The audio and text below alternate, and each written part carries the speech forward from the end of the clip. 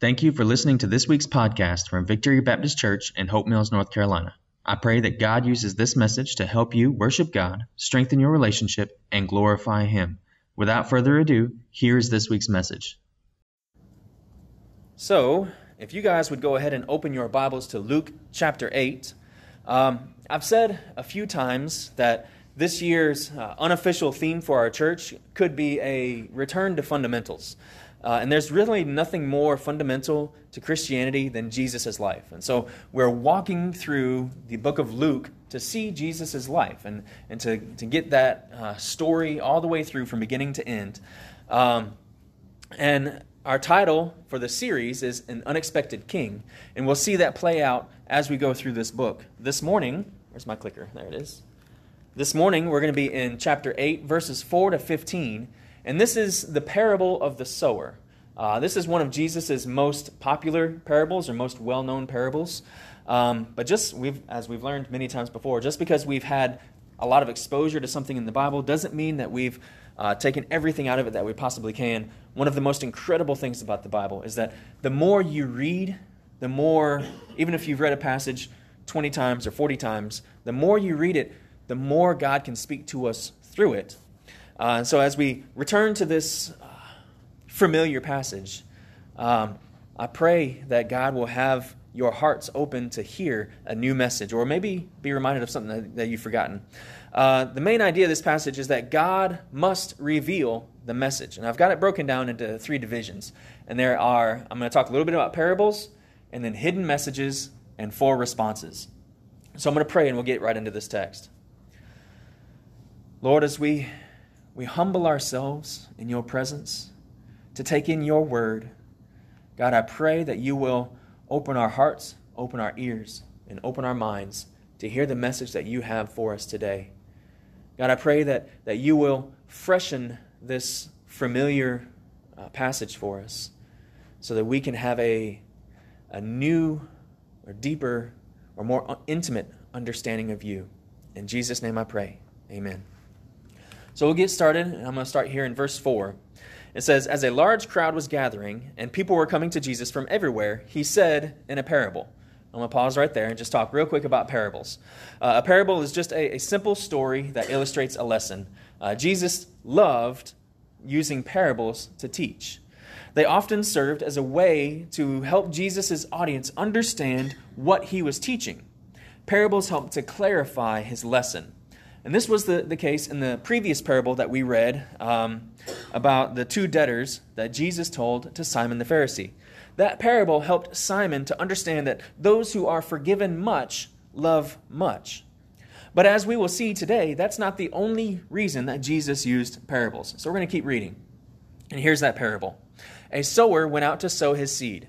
As he sowed, some seed fell along the path. It was trampled on, and the birds of the sky devoured it. Other seed fell on the rock. When it grew up, it withered away, since it lacked moisture.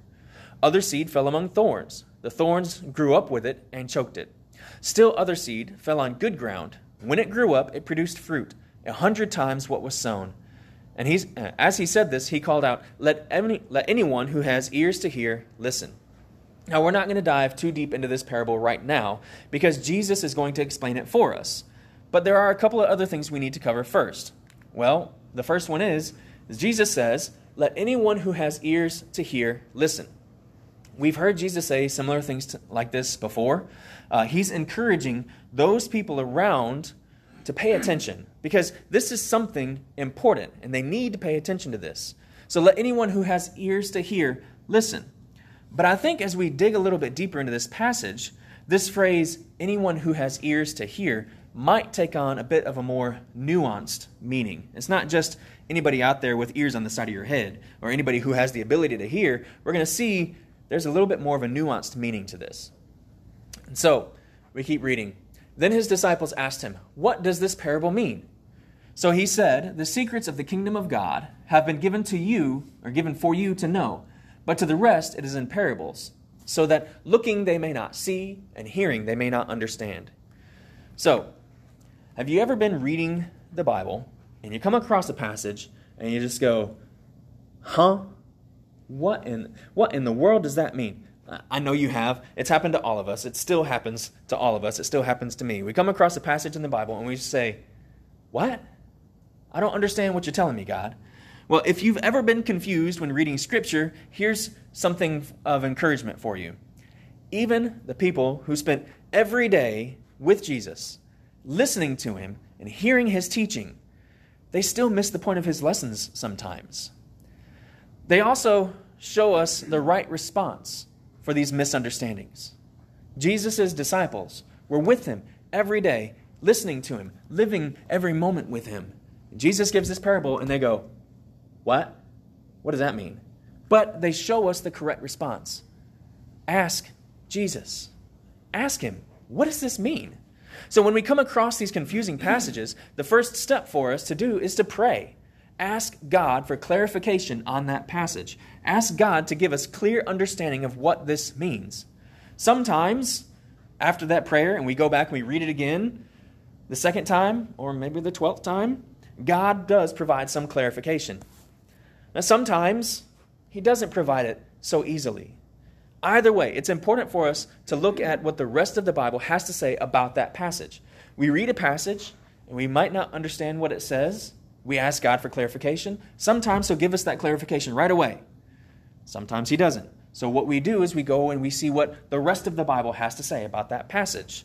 This is our context, right? We're trying to see what the rest of what else God has said about this. Right? He might have already given that clarification to us, but it's in another part of the Bible. If your Bible has footnotes or study notes, these can be really helpful in finding those connections. We're actually going to use the footnotes in just a moment when we look up an Old Testament reference. So after you pray and after you search the rest of the Bible for answers, there are a couple of other steps that you can take. First, or I guess third, ask your church family. Ask the people who you trust. Ask your church family for help in understanding that passage. And lastly, find out what other trusted teachers have said about that passage in question. And I say that lastly, not that that has to be the last step or that that's the least important step, but that's just the last one that I had listed. Right? We look at what other trusted teachers have said about that passage. Whether it's other trusted teachers right now.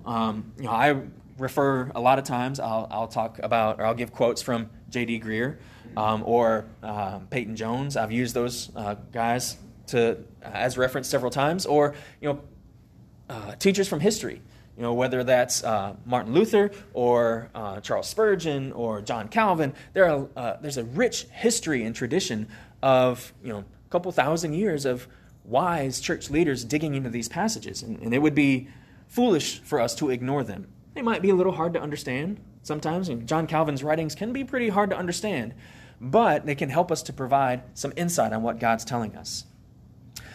All right, so Jesus' answer makes it clear that his disciples are not meant to stay in the dark about the meaning of parables. Right? We might come across a passage and we're confused about it. But Jesus makes it clear that his people are not supposed to stay confused about what scriptures say. He says, the secrets of the kingdom of God have been given for you to know, but to the rest it is in parables. See, some of the parables that Jesus uses are to clarify his teaching, like the two debtors that he told to Simon the Pharisee. But some of his parables are used to conceal the meaning of the message to the outsiders. It's used to conceal the meaning of the message so that only his followers can understand. And this means that sometimes we have to work through the concealment to find the true meaning of that passage. But we don't do this on our own power or with our own intelligence. But like Jesus' disciples, we seek his wisdom in doing this. We seek the wisdom of the Holy Spirit. As I said earlier, we seek the Spirit's wisdom through prayer, through scripture reading, and other trusted teachers and your church family. One of the greatest benefits of our online culture nowadays is the multitude of great free resources that we have available to us. Unfortunately, there are just as many, if not more, free online resources that should not be trusted. It can be hard to know which is which. But as I hinted earlier, we can use our footnotes to search the scriptures to get a better understanding of some of these passages. We're going to put that into practice with this verse, right? Luke quotes Jesus in this right here. He says, looking they may not see, and hearing they may not understand. But Luke's not just quoting Jesus. Jesus is quoting the Old Testament here. But how do we know where that is? Well, our first clue to that, right? So this is a picture that I took from one of my study Bibles of this passage. Our first clue to know that this is an Old Testament quote is the fact that it is in it's not brackets, it's in bold, right? And so since that's in bold, that means that's the New Testament quoting the Old Testament. And then in first century Judea, this type of call out so Jesus is quoting the Old Testament here, and the first century Jews, they would have gotten this full understanding of what Jesus is quoting because they had this deep Old Testament understanding that most of our modern American Christians, we don't have such a deep Old Testament understanding. And so whereas Jesus can just quote 2 lines from an Old Testament here, and they get this, it's opening this whole floodgate of memories for these first century Jews. For us, it's like, what? What are you saying? And so we have footnotes. So notice the capital A here. That's kind of hard to see. But right after it says, they may not understand, there's a capital A, right?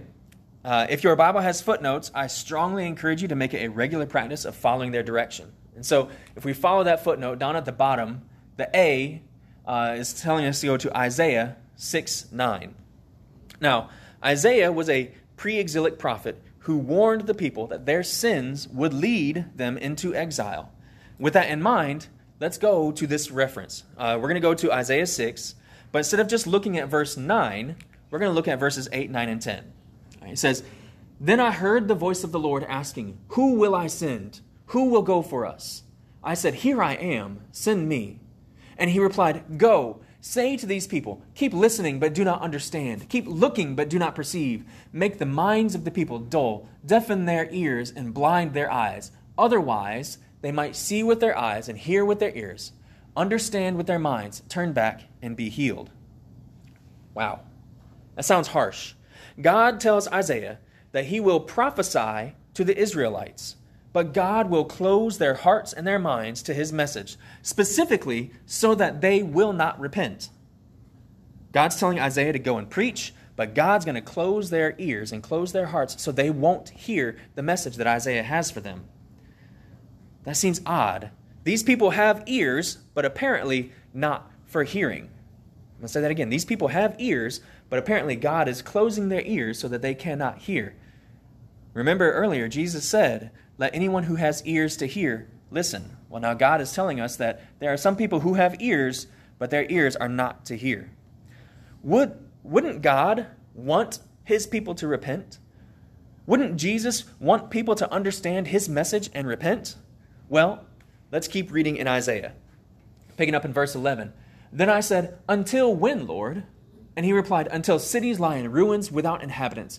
Houses are without people. The land is ruined and desolate. And the Lord drives the people far away, leaving great emptiness in the land. Though a tenth will remain in the land, it will be burned again. Like a terebinth or the oak that leaves a stump when felled, the holy seed is the stump." God says that the reason that he is closing their hearts and minds to Isaiah's message is to trim down the people to a holy remnant or a holy seed. God is purposely getting rid of those who may claim to be faithful, but they're not true followers. With that understanding, we look back to Jesus' words to know that he is speaking these parables so that he can trim down the crowd to those who truly trust and obey him, those who truly have placed their faith in him. So now we can better understand Jesus' words. Those who have ears to hear are those who have had their ears, their hearts, and their minds opened by God so that they can be the holy remnant, while those who do not trust in God have had their hearts and their minds closed by God. Remember, at the beginning of today's passage, we were told that there was a large crowd coming to Jesus from every town. Jesus is weeding out the unfaithful. So now, let's get into the meaning of this parable. It says, this is the meaning of the parable. The seed is the word of God. And we're going to pause right there.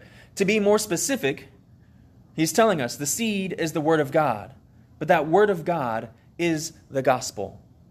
The seed that's being spread is the gospel. So what is the gospel? Well, the gospel is that we were all created in God's design.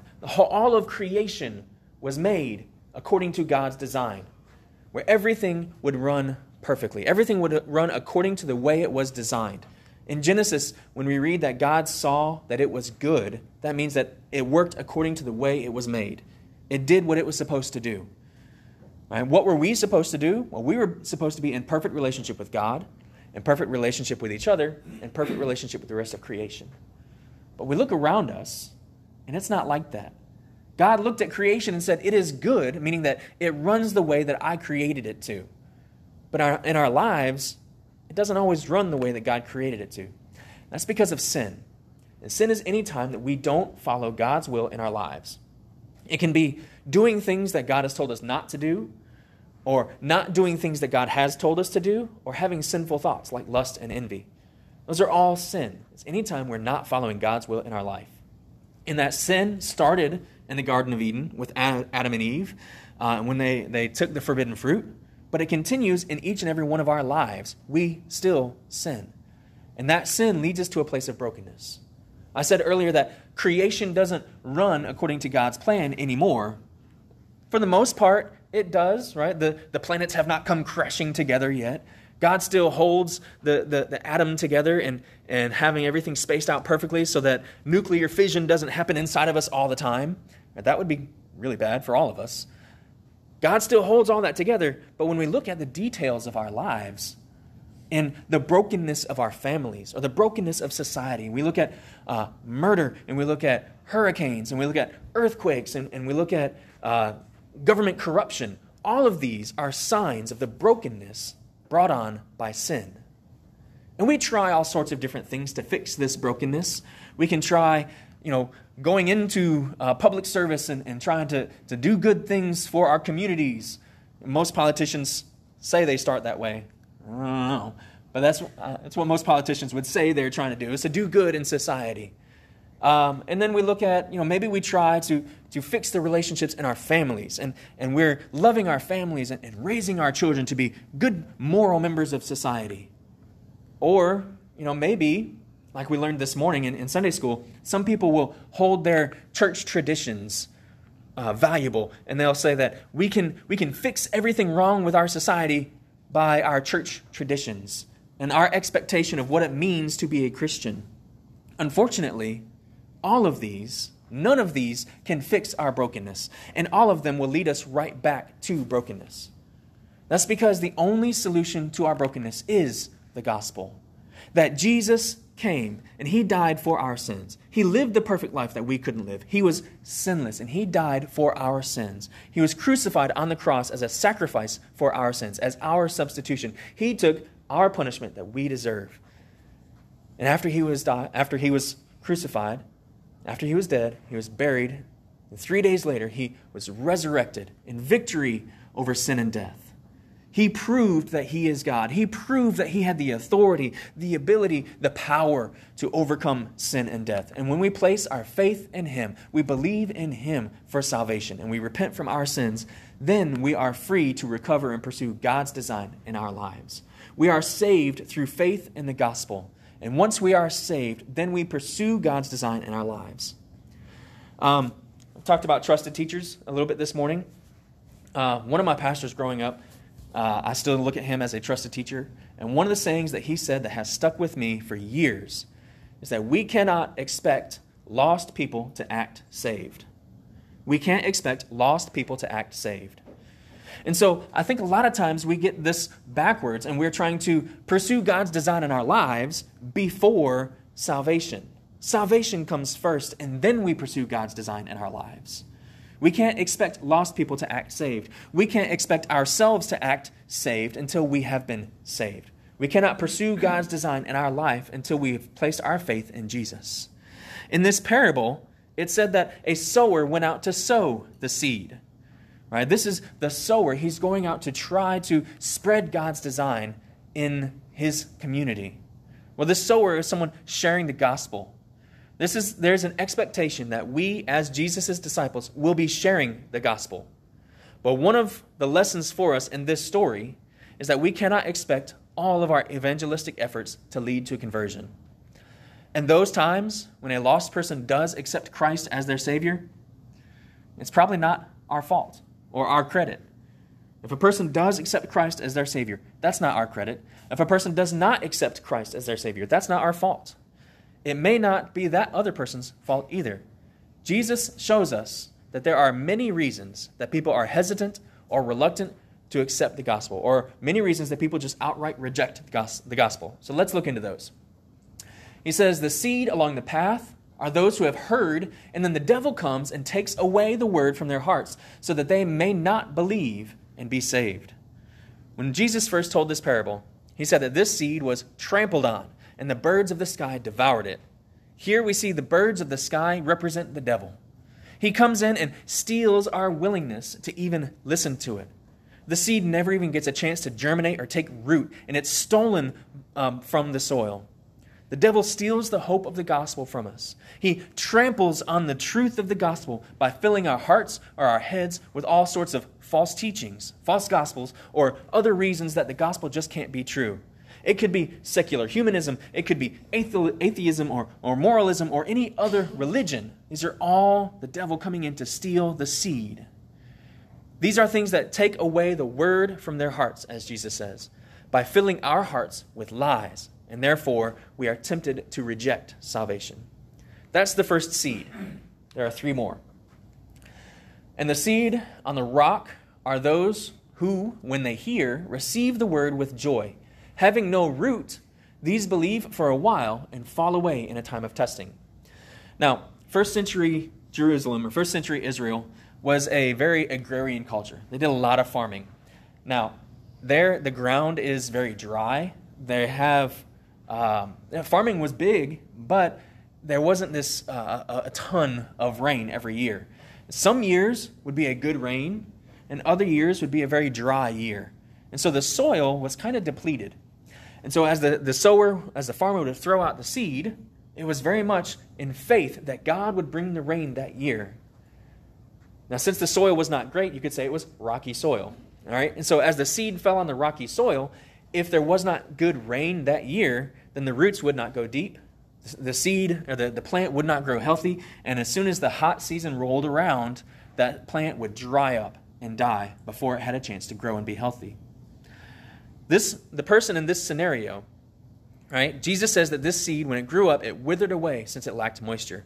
This person does not have the same problem as the last. In this scenario, we hear that the gospel, or that we hear the gospel and believe in the truth of the gospel, but lack depth of faith and understanding.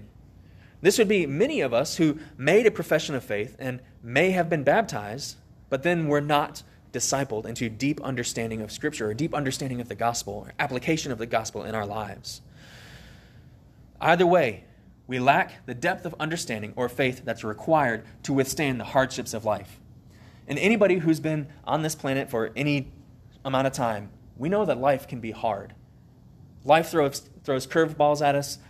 Life is heartbreaking. There are plenty of hard times in our lives. And without a depth of understanding or a depth of faith in the gospel, then our faith just kind of withers up and goes away. When the storms of life come, our shallow faith cannot take the beating and we fall away. That's our second seed. The third seed, as for the seed that fell among the thorns, these are the ones who, when they have heard, go on their way and are choked with worries, riches, and pleasures of life, and produce no mature fruit. So here are those of us who hear the gospel, and we make a profession of faith, but we get so concerned with everything else in life that we allow this stuff to take priority in our hearts. This reminds me of a book that we read last year. I think it was last year, God's at War by Kyle Idleman. We look at everything else as our hope for salvation instead of looking to Jesus himself. I want to be clear. These things that we're looking for, they're not inherently bad or sinful. They don't have to be bad or sinful things. But anything that I prioritize in my life over God is an idol. Quoting from that book, anything at all can become an idol once it becomes a substitute for God in our lives. It might be money. It could be pleasure. It could be status. Or maybe it's power and materialism or safety and security. It could even be family. It could be service. Or even church itself could become an idol. If we value these things more than God himself, then we are committing idolatry. Or as Jesus says here, we have fallen among the thorns, and we will produce no fruit. When we hear this, though, we are tempted to think that if we fall into this category, it may not be great, but we're still okay. We're still saved, right? We can still be saved and maybe not take it so seriously. That's our temptation to read that in this passage. We want to read this and say, well, this person, the root still took, the plant still grew, the seed was there, and the seed took and grew into a plant. So this person must be saved. I can be saved and not take it so seriously. I don't have to produce fruit to prove that I'm saved. I don't have to see the effects of Jesus in my life in order to know that I'm saved. So this doesn't sound that bad, right? Well, that's wrong. In response to that, I want us to look at what Jesus says in John 15, starting in verse 1. But the seed, I don't have it up there. I thought I had it up there. Sorry. John 15, starting in verse 1. I am the true vine, and my Father is the gardener. Every branch in me that does not produce fruit, he removes, and he prunes every branch that produces fruit so that it will produce more fruit. You are already clean because of the word I have spoken to you. Remain in me, and I in you. Just as the branch is unable to produce fruit by itself unless it remains in the vine, neither can you unless you remain in me. I am the vine, you are the branches. The one who remains in me, and I in him, produces much fruit, because you can do nothing without me. If anyone does not remain in me, he is thrown aside like a branch and withers. They gather them, throw them into the fire, and they are burned. If you remain in me, and my words remain in you, ask whatever you want, and it will be done for you. My Father is glorified by this, that you produce much fruit and prove to be my disciples. Jesus says, if we claim to follow him, but we're not producing fruit, God will cut us off from the vine and throw us into the fire, so that those who are producing fruit can produce more fruit. Jesus makes it clear, those of us who are saved are expected to produce fruit. Those of us who produce no fruit are not saved and will be removed from the vine and thrown into the fire. And so we read this verse 14 right here. There's no comfort in that. If anything, it's a warning to us. As we look at our lives, are we allowing anything else to take priority over Jesus? Are we allowing something else to sit on the throne of our hearts other than God? And is that preventing us from producing fruit? Our last seed. But the seed in the good ground, these are the ones who, having heard the word with an honest and good heart, hold on to it, and by enduring, produce fruit. I said earlier that we can turn to trusted teachers to get a better understanding of Scripture. One of the most trusted teachers that I look to is Charles Spurgeon. Of verse 15, he said, so I'm going to quote, "The ground is described as good, not that it was good by nature, but it had been made good by grace. God had plowed it, he had stirred it up with the plow of conviction, and there it lay in ridge and furrow as it should lie. When the gospel was preached, the heart received it, for the man said, 'This is just the blessing I need. Mercy is what a needy sinner requires.' So the preaching of the gospel was the thing to give comfort to this disturbed and plowed soil. Down fell the seed to take good root." What he's saying is that this good ground, it's not good by what I did. It's not good by what you did. God prepares the soil. And when the seed is thrown, it is only because of God's preparation of the soil that the seed can take and produce fruit. When the seed falls on healthy ground, it grows and it produces fruit. That fruit's not going to look the same for all disciples. Some disciples will produce great and wondrous fruit that we all look at and wonder and awe and say, "Wow, they did such a great job." And others, we might not. We look at their simple, faithful life and say, "God, why didn't you do more with them? They're so faithful to you." But we don't always see the fruit that's being produced by other disciples. But it is clear that Jesus expects his disciples to produce fruit. Jesus is telling us that when the heart has been prepared by God and the gospel is preached, then the seed falls on good ground and takes root so that it can produce fruit. So our application for this passage. Our application always comes from our definition of a disciple and our three indicators of a disciple, and that's knowing, being, and doing. So our first application is to know that God must reveal His truth. If you are not saved, then the secrets of the Word of God will remain secret to you. I'm going to say that again. If you are not saved, then the secrets of the Word of God will remain secret to you. In reading this, or in saying this, I'm reminded of a very famous atheist named Christopher Hitchens. Hitchens died a few years ago. He was an extremely smart man. And he knew the Bible mentally. He had a good understanding mentally and historically of the Bible. He refused to believe in God. We're all familiar with the term atheist, and an atheist is just somebody who does not believe that there's a God. But Christopher Hitchens would be better described as an anti-theist. Because he didn't just believe that there was no God, he sought to convince others that there was no God. He made it his life's purpose to teach against the truth of God. So he was an anti-theist. But he knew the Bible well, at least as well as somebody who is not saved could. And you could tell, as he was quoting scriptures, as he was referencing biblical truths, you could tell that he had a mental understanding of this. But the real truth of Scripture was locked away, and he could not dig into them.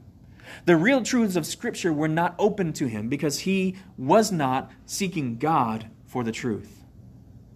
He had a mental understanding of Scripture, but it did not get into his heart. The truths of Scripture are God's, and they are His to reveal. And so we seek Him for truth. If you do not have ears to hear, ask God to open your heart and open your mind to accept the gospel. And then the secrets of the Word of God will be available to you. Our second application is to be a sower. In this parable, Jesus spoke of someone spreading the Word of God like spreading seed. I think the picture that we get here is supposed to be more like spreading grass seed than planting a vegetable garden. Now, this is my first year trying to do a vegetable garden, and I can tell you that throwing out grass seed is way different than trying to plant beans or trying to plant, we had squash or tomatoes. Right? If you're planting tomatoes, you don't just take a bunch of tomato seeds and throw them out on the grass. But that's exactly what you do with grass seed. You just take it, you throw it on the grass, and you water it and make sure that it's got enough water and everything. But you don't have to worry about trying to tend the soil. I mean, you do want to make sure your soil is good, but it's not the same. You throw it out and you take care of it. And that's what we see. That's the picture that we get here, is to be out there and sharing the gospel everywhere that you go. But like spreading grass seed, there may be times where you need to focus on some problem areas of your yard. So when we're sharing the gospel, there will be certain relationships or areas in our lives that we need to be more intentional about sharing the gospel. And our do application is to seek His wisdom. Seek God's wisdom. If you are saved and reading through Scripture and still struggling to understand, ask Him for clarification. Pray to Him.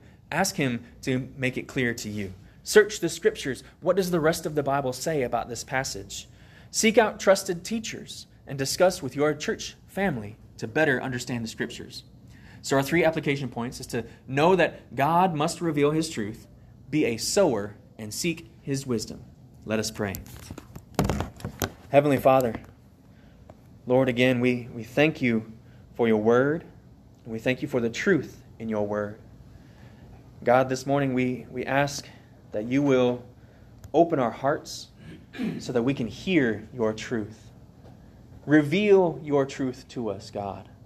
Help us to place our faith and our trust in You so that we can know what Your word says. And Father, once we have placed our faith in You, help us to be faithful sowers, sharing the gospel like we're spreading out grass seed, Lord. Help us to share the gospel as often and as frequently as we can, Lord. Help us to be faithful to You and produce fruit. In Jesus' name I pray. Amen. Thank you again for listening to this week's message. If you would like to know more information about our church, please visit victorybaptisthopemills.com or facebook.com/VBC Hope Mills. I would also like to ask that you rate and review this podcast. And if you found this sermon helpful, please share it.